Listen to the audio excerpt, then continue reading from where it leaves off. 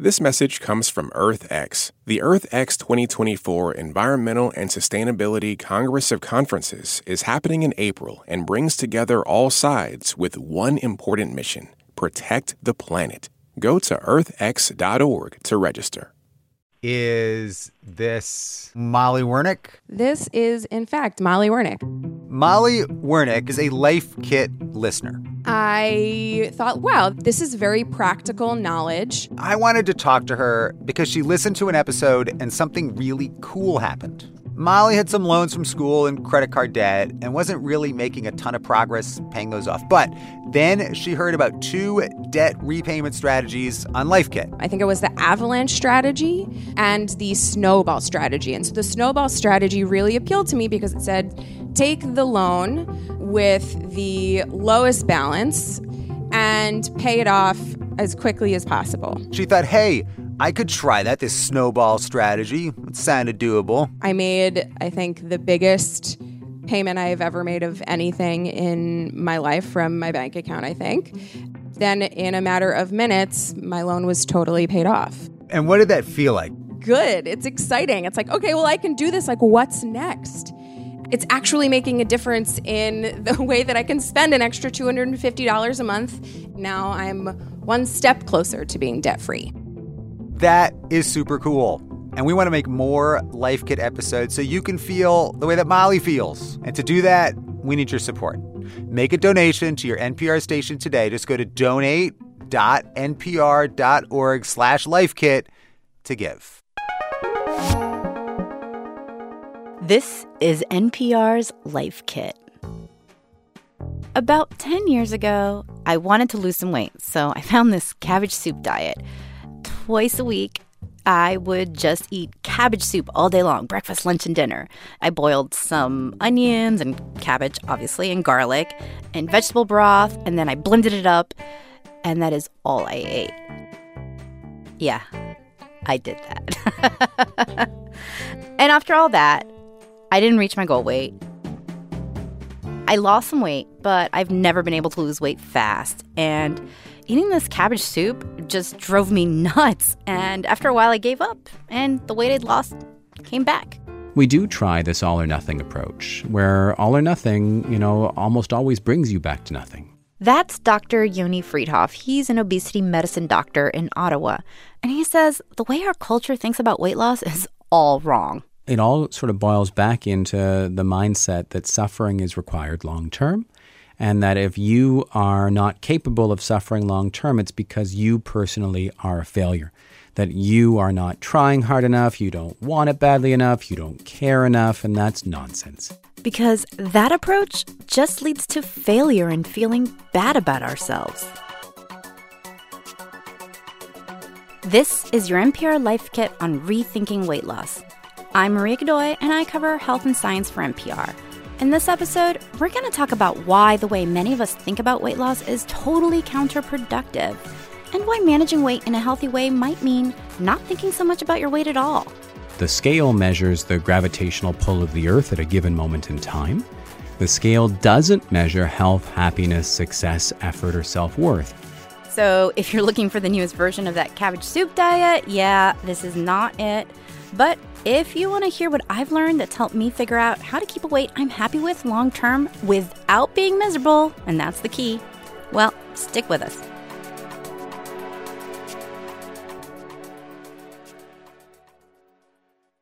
This message comes from NPR sponsor Teladoc Health. There are lots of reasons for wanting to be healthy. Family, work, living a fuller life. Teladoc Health understands. Whether you have diabetes, high blood pressure, or just need to manage your weight, Teladoc Health can help. Visit teladochealth.com/whatsyourwhy for more information. That's TELADOC health/whatsyourwhy.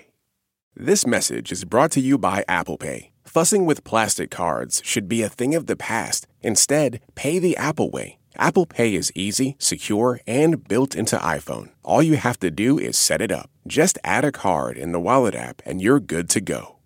This message comes from NPR sponsor Carvana. Carvana has made it easy to sell your car. Just enter your license plate or VIN, answer a few questions, and they'll give you a real offer in seconds, and it's good for up to 7 days. Visit Carvana.com to get an instant offer today. Okay, so there's a typical pattern to weight loss, and if you've ever gone on a diet, you've probably experienced it. Basically, people lose weight for the first 4 to 6 months, and then they hit a plateau, and then slowly they start to regain some or all of the weight they lost. And sometimes they end up heavier than they started. There are a lot of biological reasons why weight loss is hard, but there are some things we can control to an extent, and those are the strategies and mindset we use when approaching weight loss. One problem is that a lot of weight loss strategies start like mine did, with that cabbage soup diet or the cayenne pepper diet. Yeah, remember that, Queen Bey? Or some other crazy fad diet. Like, I wasn't planning to eat cabbage soup forever, just until the weight came off. But after about a month, pizza started to look real good to me, like whole pie good. It's hard to be restrictive for a very long time. That's Gary Bennett. He's a psychology professor and obesity researcher at Duke University. And he told me there's research showing that people kind of rebound after being on a really strict diet, even if that diet's more balanced than what I did. And naturally, people start to move back into moderation, and then sometimes it goes into a little bit more consumption, and then, things get a little bit off track. So what Gary and Yoni both tell their patients, and this is takeaway number 1, things that are not done for good in the name of weight management lead to temporary results, and that's not generally what people are looking for. In other words, keeping weight off long-term only happens if you like the lifestyle that gets you to that weight, so much so that you actually stick to it.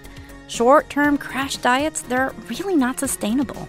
Unless you like the life you're living while you're losing your weight, you're probably not going to keep living that way. And as a consequence, that weight that you've lost will come back. And it was that philosophical shift that led me to the practice, I suppose, that I run today, which is focused not on particular body weight goals. It's not on the body mass index. It's not on a particular diet, but rather it's trying to work with patients as individuals to figure out the healthiest life they can honestly enjoy. So if you're looking to lose weight and you go to Yoni's practice, the first thing he would tell you is to stop thinking about weight itself. Like that number on the scale, just don't worry about it. We don't aim people at any numbers whatsoever in our office as far as pounds on a scale or body mass indices or body fat percentages or clothing sizes. I think all of the numbers are risky. Risky because our bodies and our genes are all built differently. Plus, our job demands are different, our environments are different, our caregiving responsibilities are different, and all of that can affect our weight loss efforts. So aiming for a specific number can set a lot of us up to fail.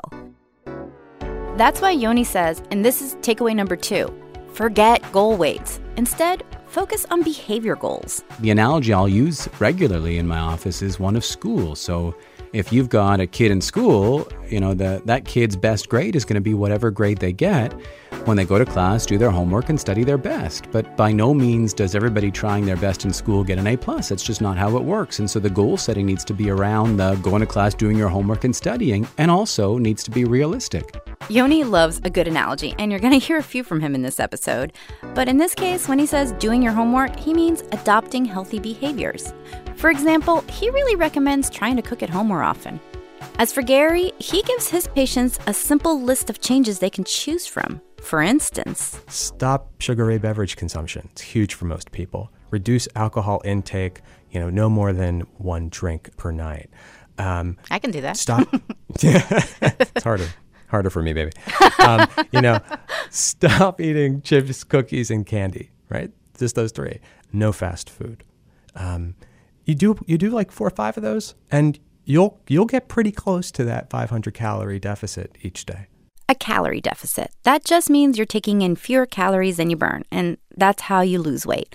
But the weight loss isn't the focus here. The idea is that making these changes can make you healthier regardless of how much weight you lose, or even if you don't lose any weight at all. In other words, they're goals worth pursuing in and of themselves, and they're less likely to make you obsessive. Of course, changing our behavior is easier said than done, and this gets us to takeaway number 3. Don't try to overhaul your behavior all at once. Instead, start small and let those changes snowball. When it comes to weight management specifically, people are so keen to suddenly have a black belt that they forget to get a black belt. You start with a white belt and fall down a whole bunch, and slowly over time with a lot of repetition, you build a skill set. And I think healthy living is the same. And when people try to suddenly have a black belt without taking that time to build up to it, they usually struggle and stop. For a lot of people, Yoni says a good place to start is to just figure out what you're eating. I think one of the first things a person can do, just like they would be doing if they were unhappy with their bank balance at the end of every month, trying to understand what their spending patterns look like would be a great first step. And I think the same is true about eating patterns and eating habits. Now, I am a fan of using food diaries. I realize that it's not for everybody. But doing it for a few weeks would be a very eye-opening thing for a lot of people, where people will be keeping track of what they're eating, when they're eating, how much they're eating. Now, as Yoni said, food diaries are not for everyone. If you have a history of eating disorders or tend to become obsessive about counting calories, stay away from them because this could trigger you. But if you can look at the data dispassionately without self-judgment, food tracking can help you get to know yourself and your habits. That's when you can start taking stock of what you may or may not be able to change. For instance, maybe there's a food you can cut back on. A couple of years ago, I started food tracking, and I quickly realized that I was pouring about 400 calories worth of creamer into my coffee every morning. That was really eye-opening. So I cut back and eventually realized just a spoonful was enough. But a lot of people do find tracking their food to be tedious. Even Gary does. That's why he tells his patients to track their goals instead. I once had a patient who just tracked every day. She got a day planner and just put a smiley face or a sad face on the day planner each day. And if she thought she was doing pretty well hitting her goals that day, she wrote a happy face. And if she wasn't, she wrote a sad face. And she did wonderfully and felt really good about her progress. And, she would tell you, I just look at the day planner and I can figure out all the trends. And there's another reason to focus on meeting smaller goals. They're actually achievable, so it sets you up to be able to celebrate small victories. Gary remembers one day when he walked into one of the health centers he works at, and one of his patients waved him over. This woman comes over and, doctor, doc. And she was shaking this thing at me, and I didn't know what was happening. And I realized that she was shaking a pedometer in my face. And she was saying, look at my steps. I hit 13,000. And then she immediately started voguing. I mean, she was like striking all the model poses and the whole thing. And she's like, look, I lost some weight, but I've still kept it jacked. I've got my Michelle Obama arms. And, she's just doing the whole thing. And we sat and talked for a while, and she just followed these really simple goals. One of the simple goals Gary likes to offer his patients is brisk activity. This patient certainly embraced that, and accomplishing it kept her motivated to keep going. Over time, you can work your way up to black belt level lifestyle changes if you want, and what those are going to look different for different people. It could be cooking most of the food you eat yourself, or running a marathon, or playing kickball with your kid after school. That's actually what my husband does. Yoni says the key is to stick with the types of changes you most enjoy. Okay, so doing all these things, cutting out sugary drinks, cooking more, getting in your steps, they can start moving the numbers on the scale. But of course, a lot of the pressure to lose weight in our society is about looking a certain way. And these strategies probably won't get you dramatic weight loss. Does anybody come into your office looking for that kind of weight loss, like the 50 pounds or more, or not really? Oh, yeah. Yeah, people do. And what do you tell them? We usually tell them that a safe amount of weight loss is 1 to 2 pounds a week. An amount of weight loss that will improve your health is somewhere in that 5% range. People aren't always satisfied with that, I'll be honest. There's some people who are utterly relieved by it, but others aren't really satisfied with it. But studies show that roughly 90% of people who set out to lose weight don't end up losing more than 5 to 10% of their body weight long term. Bigger losses do happen, but they're not the common experience. The challenge that we have at a societal level is that most people are thinking about losing weight for aesthetic reasons. And those types of weight losses, people often want to be much larger than what's required to improve health. We also know that their physicians will tell them that they should lose more weight than is healthy. Gary isn't like that. If a patient with obesity doesn't have any health problems and isn't interested in losing weight, he simply recommends maintaining their current weight as a goal. Of course, concerns about your appearance and the weight stigma people face in the world, they can be really hard to overcome. But when it comes to health, and this is takeaway number 4, studies show small weight losses can make a big difference. Weight loss of just about 3% of your body weight can really meaningfully improve your health. It can change your blood pressure. It can improve your diabetes. It can keep pre-diabetes from becoming diabetes. It can reduce your cholesterol. So even smaller weight losses than most people imagine can really meaningfully affect health. And I think that's a real win. Okay, I'm going to get a little personal here. So 2 years ago, roughly, I decided to start making some healthy lifestyle changes. And I would be lying if I said weight loss wasn't one of my goals, but more than that, I just wanted to feel strong. I wanted to be able to run in the park with my kids and keep up. I wanted my knees not to hurt all the time. So I started off by making small changes that I enjoyed, like taking a walk during my lunch break. As a science and health journalist, I knew all the factors I was up against in trying to lose weight. So I decided not to focus on a specific number on the scale, deliberately. 2 years later, I've actually lost more weight than I expected to be able to. And I'm still technically a little overweight, but I am totally cool with that. Because not only can I keep up with my kids these days, I can outrun those suckers. And Yoni has this idea that's really helped me to stop judging myself. It's a concept he calls best weight. And this is our final takeaway. Takeaway number 5. A person's best weight is whatever weight they reach when they live the healthiest life they can actually enjoy. And Yoni says the healthiest life you can enjoy is going to vary from day to day and from one person to the next. For example, the healthiest life you can enjoy on your birthday is going to be different from the healthiest life you can enjoy on any given Thursday. Me personally, these days, I typically avoid cake, but when my kid turned 5, yeah, I had a slice. You know, food's not just fuel. Food is comfort. Food is celebration. Food literally reduces our body's stress hormone levels. Food is the world's oldest social network. And to suggest that we need to exclusively eat in the name of health denies the importance of all those things. And I think those things are hugely important. That's why Yoni says he's actually written prescriptions for chocolate, fried chicken, even beer. Yoni says you want to think about your life. Think about the healthiest foods you can eat and still be happy. Think about the kinds of exercise you truly enjoy. And just do that. The world has been told, and is still constantly being told, that the goal for weight loss is total weight loss. I've used the analogy before, the Boston Marathon, where, you know, to qualify for the Boston Marathon, you need to be a very, very fast runner. Now, Yoni himself is a runner, but he admits he would never qualify for the Boston Marathon. But that doesn't mean he's going to quit running because he actually enjoys it. In weight management, we are all programmed to believe we should all be qualifying for the Boston Marathon on weight loss. That's just not reality.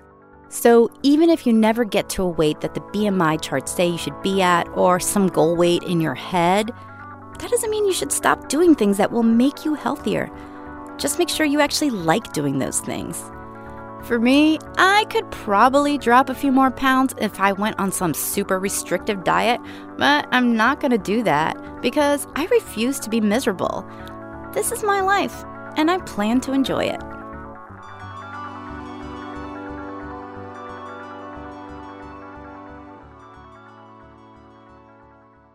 All right, so that's it for this episode. Let's recap what we learned. Takeaway number 1. Keeping weight off long-term means liking the lifestyle that helped you lose the weight in the first place. So forget about short-term crash diets. Things that are not done for good in the name of weight management lead to temporary results. And that's not generally what people are looking for. Takeaway number 2. Forget about goal weights or what the BMI chart says you should weigh. Instead, set goals around healthy behaviors. So the goal is not the destination. The goal is the road. How are you going to get there? Takeaway number 3, Don't try to tackle big, ambitious lifestyle changes all at once. Instead, start with small, achievable goals and let them snowball. And she was saying, look at my steps. I hit 13,000. And then she immediately started voguing. I mean, she was like striking all the model poses. Takeaway number 4, if you're losing weight for health reasons, losing just 3% of your weight can have a big impact. It can change your blood pressure. It can improve your diabetes. It can keep pre-diabetes from becoming diabetes. It can reduce your cholesterol. And our final takeaway 5. Instead of thinking about a goal weight, think about your best weight. Your best weight is whatever weight you reach when you're living the healthiest life you can honestly enjoy. For more NPR Life Kit, check out our other episodes on health. There's one about how to get the best from your doctor, how to start an exercise habit, and much more. You can find those at npr.org/lifekit. And while you're there, subscribe to our newsletter so you don't miss an episode. And here, as always, a completely random tip. This time from Life Kit project coordinator Claire Schneider. My tip is to get yourself some kitchen scissors. I like to use them to cut up pizza. They're way better than pizza cutters. And you can also use them to cut up herbs and green onions. So yeah, get some. Useful. And hey, we want to hear from you. Have you used the Life Kit tip in your life? Email us your story at lifekit@npr.org or tweet at us at NPRLifeKit. This episode was produced by Elisa Escarce. Megan Kane is the managing producer. Beth Donovan is the senior editor. Our digital editor is Beck Harlan, and our project coordinator is Claire Schneider. I'm Maria Godoy. Thanks for listening.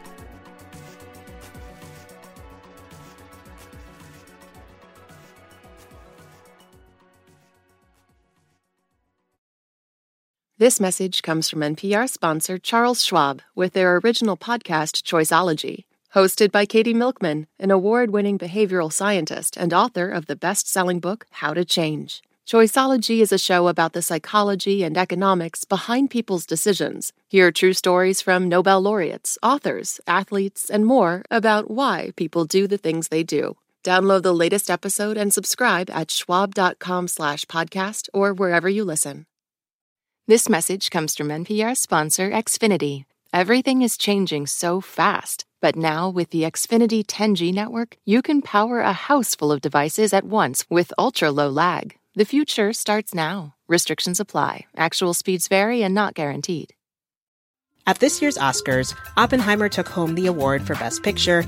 Emma Stone and Robert Downey Jr. also picked up wins, and Ryan Gosling brought the Kenergy. For a recap of all the highlights, listen to the Pop Culture Happy Hour podcast from NPR.